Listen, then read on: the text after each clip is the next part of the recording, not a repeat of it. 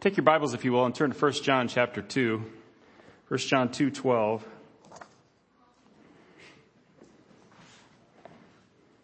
Pastor Ryan is on vacation and will be returning next Sunday.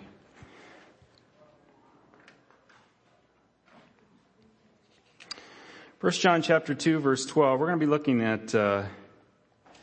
looking at three verses there.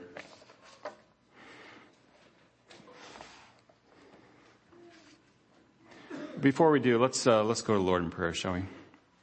Our Heavenly Father, I thank you for the opportunity to preach, to bring your word.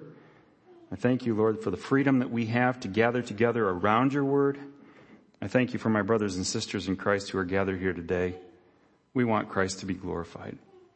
Work through the preached word, and it's in Jesus' name we pray. Amen. Look at chapter 2, verse 12 there. If you're using a Pew, I should have told you that, Pew Bible, it's page 1120. I assume you found it by now. Verse 12, the Apostle John writes, I am writing to you, little children, because your sins have been forgiven because of Jesus' name. I am writing to you, fathers, because you have come to know the one who is from the beginning. I am writing to you, young men, because you have had victory over the evil one.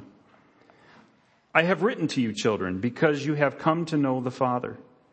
I have written to you, fathers, because you have come to know the one who is from the beginning. I have written to you, young men, because you are strong. God's word remains in you, and you have had victory over the evil one. Now, you may have picked up on some structural elements there. He addresses, first of all, children, and then fathers, and then young men, and then he does it again. Children, fathers, and young men. Who are the children, the fathers, and the young men? While the language of fathers and young men is gender specific, I think the meaning is inclusive of women and females as well. So he's writing to all believers, male and female. When he addresses children and then young men and then fathers, he's addressing Christians at different ages and stages, if you will, of the spiritual life, of their spiritual pilgrimage. And some commentators and some preachers, when they preach this, they will specifically target the younger Christians with regards to the children's section, and the older Christians with regards to the father section, and the Christians in the middle with regards to the young men. But what he says to each group is true of every believer. Perhaps it's more meaningful, that what he says to children is more meaningful at a younger stage in their Christian life, and what he says to fathers is more meaningful at an older stage of as they're further along in their spiritual pilgrimage. But what he says to each one is true of all of them. So as we work through the passage today, I'm going to take it as if all these things were spoken to all of us, and we'll apply it that way, just so you know from what position I'm coming from. Ultimately, I think all Christians here are being addressed in this passage and throughout this passage. The Apostle John wrote to a particular group of believers that he knew. But the Holy Spirit, in putting this passage in Scripture, is writing to all of us, and he's writing to you. These words are for you. He wrote this to you. This is John's word to the people he ministered to, but this is God's word to you. What is the purpose of these three verses? I think this passage is meant to remind you of who you are. I think it's meant to instruct and encourage believers. You've professed faith in Jesus Christ. You've become a Christian. You are born again. But what's that mean? Who are you? Who are you? This passage identifies a few basics that are true of you as a Christian. So today, let's turn our attention again to our identity as Christians and ground ourselves again in the happy facts of what it means to be a believer in Jesus Christ. He starts off in verse 12, I am writing to you, little children, because your sins have been forgiven because of Jesus' name. Your sins have been forgiven. So, number one, your sins are forgiven. Who are you as a Christian? Your sins are forgiven. What does it mean to be a Christian? It means that your sins are forgiven. Now, the reality is you have sins. You have sinned. You have done what is wrong, and you've done it more than once. We are guilty of many sins. We have sinned countless times. And your sins did count against you. Your sins did count against you. You were guilty of many sins, and God judges sin, and He is a meticulous judge. He is just. He is meticulous and accurate in His judgment. But now, through faith in Jesus Christ, your sins are forgiven. They no longer count against you. Look at Psalm 103, 9-12. I stood at the back when I put this together. I stood at the back and I could read that. So I hope you can read it too. Psalm 103, 9-12 says, He will not always accuse, nor will He harbor His anger forever. He does not treat us as our sins deserve or repay us according to our iniquities. For as high as the heavens are above the earth, so great is His love for those who fear Him. As far as the east is from the west, so far has He removed our transgressions from us. This is the happy position of the Christian. Or Micah chapter 7, who is a God like you, pardoning iniquity and passing over transgression for the remnant of His inheritance? He does not retain His anger forever because He delights in steadfast love. He will again have compassion on us. He will tread our iniquities underfoot. You will cast all our sins into the depths of the sea. Your sins are forgiven. All your sins. Look at that last part. You will cast all our sins into the depths of the sea. All your sins are forgiven. How are we possibly forgiven if God is a just God? And if He meticulously judges sins? Well, you know the answer as a believer. Christ has done the work for you. Christ went to the cross and took all your sins upon Him on the cross. And He paid for our sins. Ephesians 1:7. We have redemption in Christ through His blood, the forgiveness of our trespasses. Why are our trespasses forgiven? It's back in the phrase before that, through His blood, the shed blood of Jesus Christ. And because of what Jesus Christ did on the cross, your sins are forgiven. Your sins are forgiven.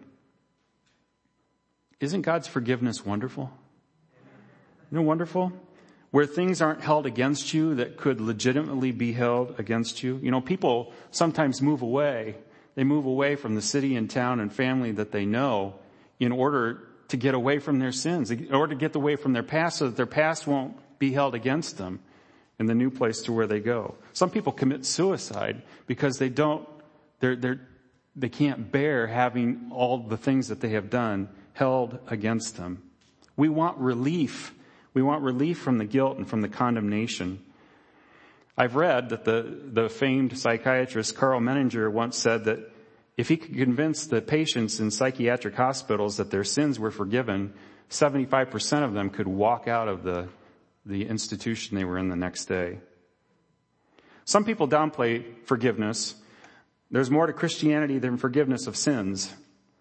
And that's true, but let's not overlook the significance and the wonder of forgiveness. I've shared this before, but I think it illustrates the truth of the yearning that people have for forgiveness. There's a fictional story of a father and a son in Spain who had become estranged, and the son had run away. And the father went looking throughout Spain for him, and at one point he was in Madrid, and he put in an ad in the personal section in the Madrid newspaper, and the ad read, Paco, because his son's name was Paco. Paco, meet me at Hotel Montana noon Tuesday. All is forgiven, Papa. And on Tuesday, there were 800 young men whose name was Paco who had showed up. It's not a true story. It's a fictional story, but it illustrates the yearning that people have for forgiveness. And if you recall, Pastor Ryan preached a couple weeks ago about the woman who was caught in adultery. And Jesus said, where are your accusers? Is there no one to condemn you? No one, sir. And it says, neither do I condemn you. And Pastor Ryan hit hard on that notion that forgiveness is so important and that people yearn for forgiveness. And as a believer, all your sins are forgiven. All your sins are forgiven. I'm writing to you, little children, because your sins have been forgiven. Christians need to be reminded of this from time to time, to be assured of this. God wants you to be assured of this. Doesn't he repeat it throughout his word? Because you are in Christ, your sins have been forgiven, all of them. They are no longer on your record. They no longer are held against you. They no longer doom you to hell. They no longer bar you from heaven. Well, the second thing he says, my wife wanted to fix this for me so it wouldn't fall off. I didn't let her.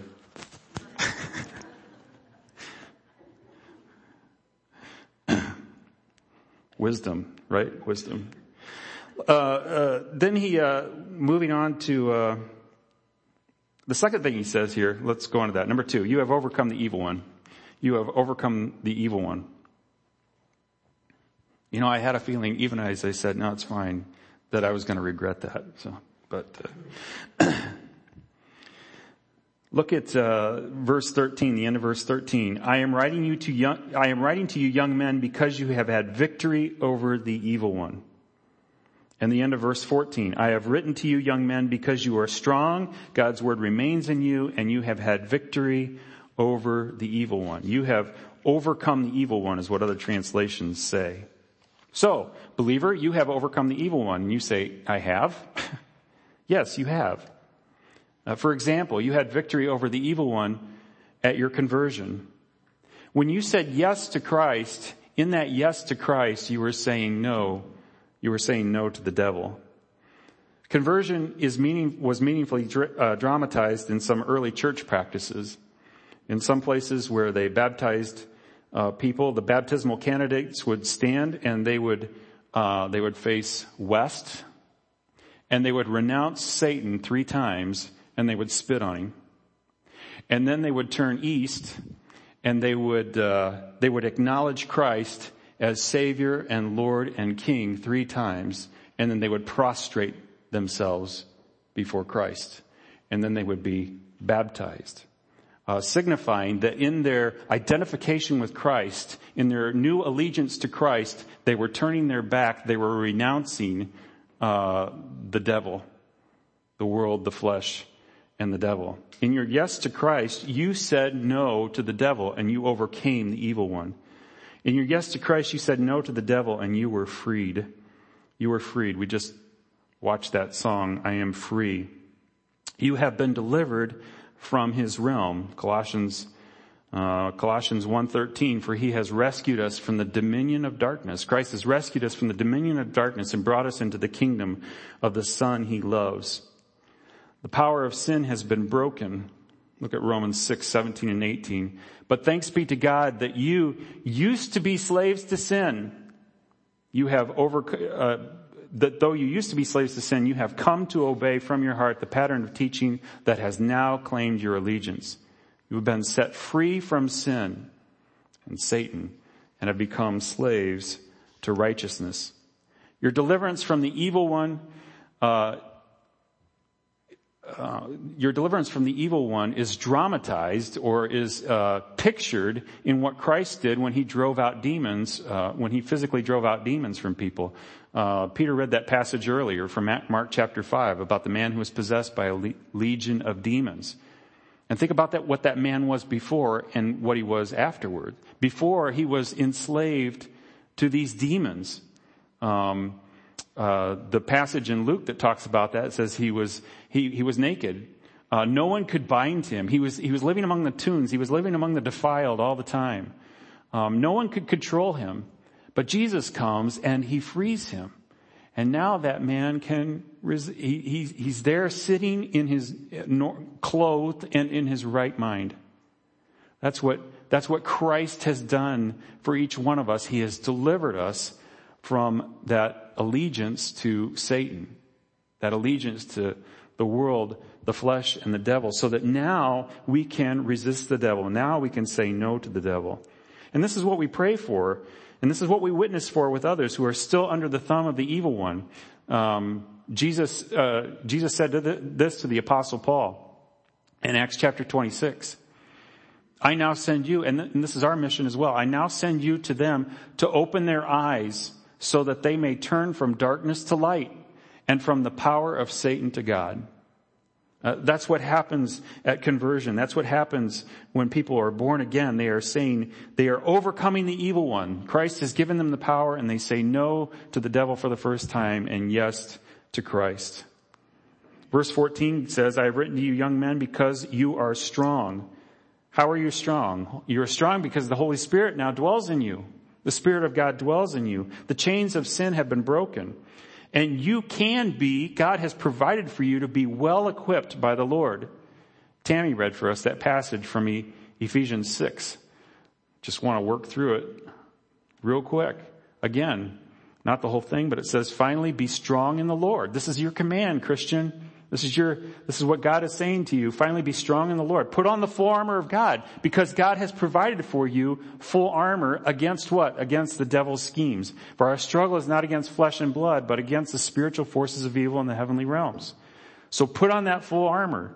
And he tells us what that full armor is. Stand firm then with the belt of truth, the breastplate of righteousness, the readiness that comes from the gospel of peace, the shield of faith, the helmet of salvation, the sword of the Spirit, which is the word of God. He goes on in verse 14 with regards to that word. In the passage we're looking at, I have written to you, young men, because you are strong, and God's word remains in you, and you have had victory over the evil one. The word of God is abiding in you. We've talked before about the power of the word of God. It is the sword of the Spirit, as we just saw in Ephesians 6. The scriptures are an amazing gift to you. So let the word of God abide in you. Let it soak in. You soak in the word. You read it. You study it. You soak in the word so that the word can soak into you. You seek to master the word. You'll never master the word, but you seek to master the word so that the word can master you, so that the word can shape you. Get together with others to read about it and talk about it together. The word of God is powerful against the evil one. Jesus demonstrated this when he was tempted in the desert. When the devil came to him after he was baptized and he was led out by the Spirit into the desert for 40 days, where he was fasting, and the devil came to him and he tempted him. And he threw out these 3 temptations that you read about in the Gospels. And how did Jesus respond to each of the temptations? He quoted Scripture. Now, it wasn't because Jesus had Scripture memorized and he quoted Scripture. That's not what defeated the devil, the simple quotation of Scripture. But what it shows is that Jesus knew the Word of God. The Word of God was in his heart and in his life. It was his mindset. It was his worldview, if you will. The Word of God has the power to shape you into a person who thinks like Jesus. And so when temptation comes, you can recognize it. Because when temptation comes, and sometimes it comes subtly, but if you've been soaking in the Word of God, you've been studying the Word of God, you can recognize that subtle temptation because it doesn't seem right. It doesn't fit with something that you have studied in the Word of God. And so with that biblical mindset, you can recognize temptation when it comes to you.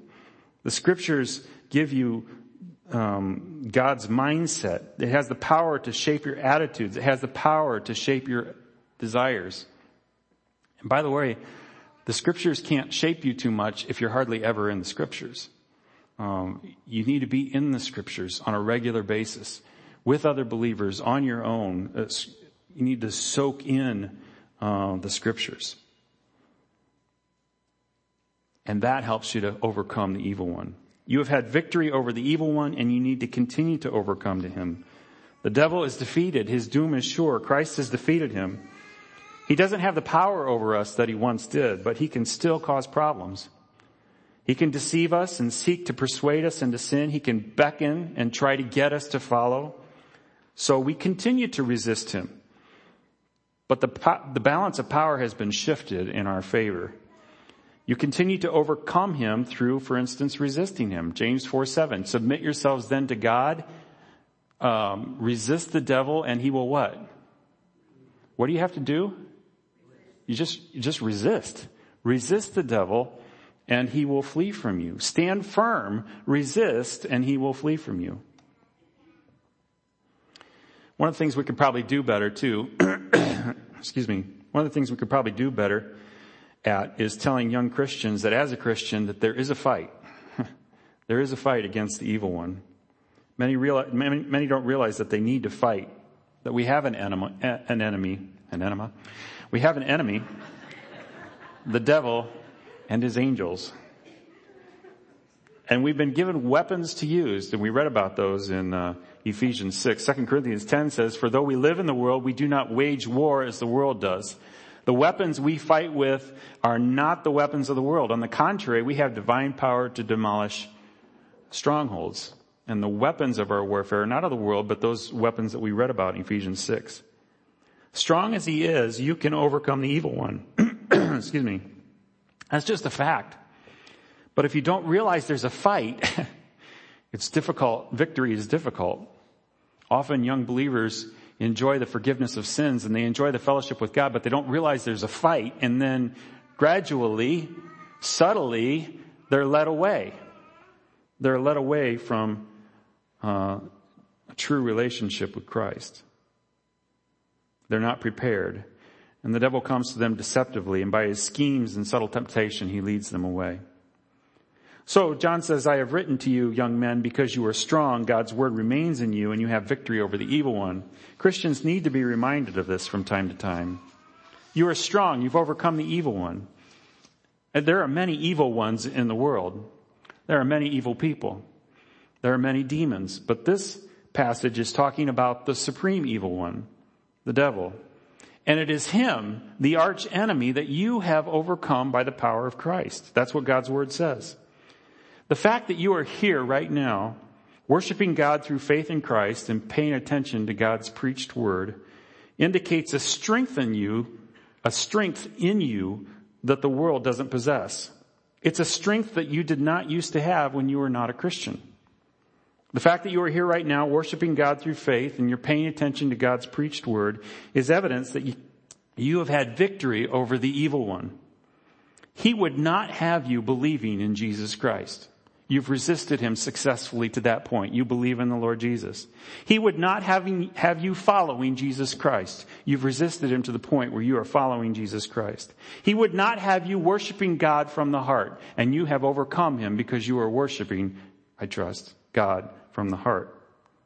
He would not have you paying attention to his scriptures, and you have resisted him and overcome him because you are paying attention to his scriptures. This is who you are as a Christian. Your sins are forgiven, and you have overcome the evil one. The final one is this: you know God. Excuse me, you know God. Beginning of verse 13. "I am writing to you, fathers, because you have come to know the one who is from the beginning."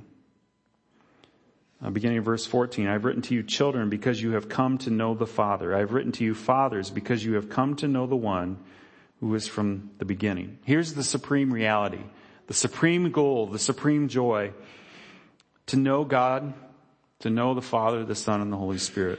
To know the one who is from the beginning, know the Alpha and the Omega, the one who is and who was and who is to come. David said, "One thing I ask of the Lord, this is what I seek, that I may dwell in the house of the Lord all the days of my life, to gaze upon the beauty of the Lord and to seek him in his temple." Put simply, I want to be near God eternally. Jesus said, when he was praying, he said, "Now this is eternal life, that they may know you." This is eternal life, that they may know you, the only true God, and Jesus Christ whom you have sent. The Apostle Paul said, "But whatever was to my profit, I now consider loss for the sake of Christ. What is more, I consider everything a loss compared to the surpassing greatness of knowing Christ Jesus my Lord, for whose sake I have lost all things." The sons of Korah sang in Psalm 84, "A single day spent in your temple is better than 1,000 anywhere else. I would rather be a doorman of the temple of my God than live in palaces of wickedness." I just want to be near God. You, believer, if your faith is in Jesus Christ, if you're a born-again Christian, you know God. You know God. This is a relational knowledge. It's a relational knowledge. It's not simply that you know stuff about God, that you know truths about God, but that you have a relationship with him, that you know him. You know stuff about lots of people that you've never met personally. But God's not that way. You've met him through Jesus Christ. You know him through Jesus Christ. It's a joyful knowledge. It's a joyful knowledge. I read a biography of President Eisenhower recently, and I was amused by the description of one Admiral Ernest King, who served during World War II, someone that Eisenhower had to deal with on a couple of occasions. But I was amused by what they said about Admiral King. One of his admirers, this is someone who admired Admiral King, said of him, his only weaknesses were other men's wives, alcohol, and intolerance. He only had 3 vices, just those 3 little things right there. And then his daughter, Admiral King's daughter, said about him, he is the most even-tempered man in the Navy. He is always in a rage. He must have been a joy to know, But to know God is truly a joyful knowledge. For instance, Psalm 16:11, you make known to me the path of life. You will fill me with joy in your presence. You will fill me with joy in your presence, with eternal pleasures at your right hand. The psalmist says, to be near you is joy. To be with you is joy. We have, think of the joy of family relationships. If you do have joyful family relationships. We're having family over later today to celebrate Callie's birthday. I'm looking forward to that because there's a joy in getting together with family.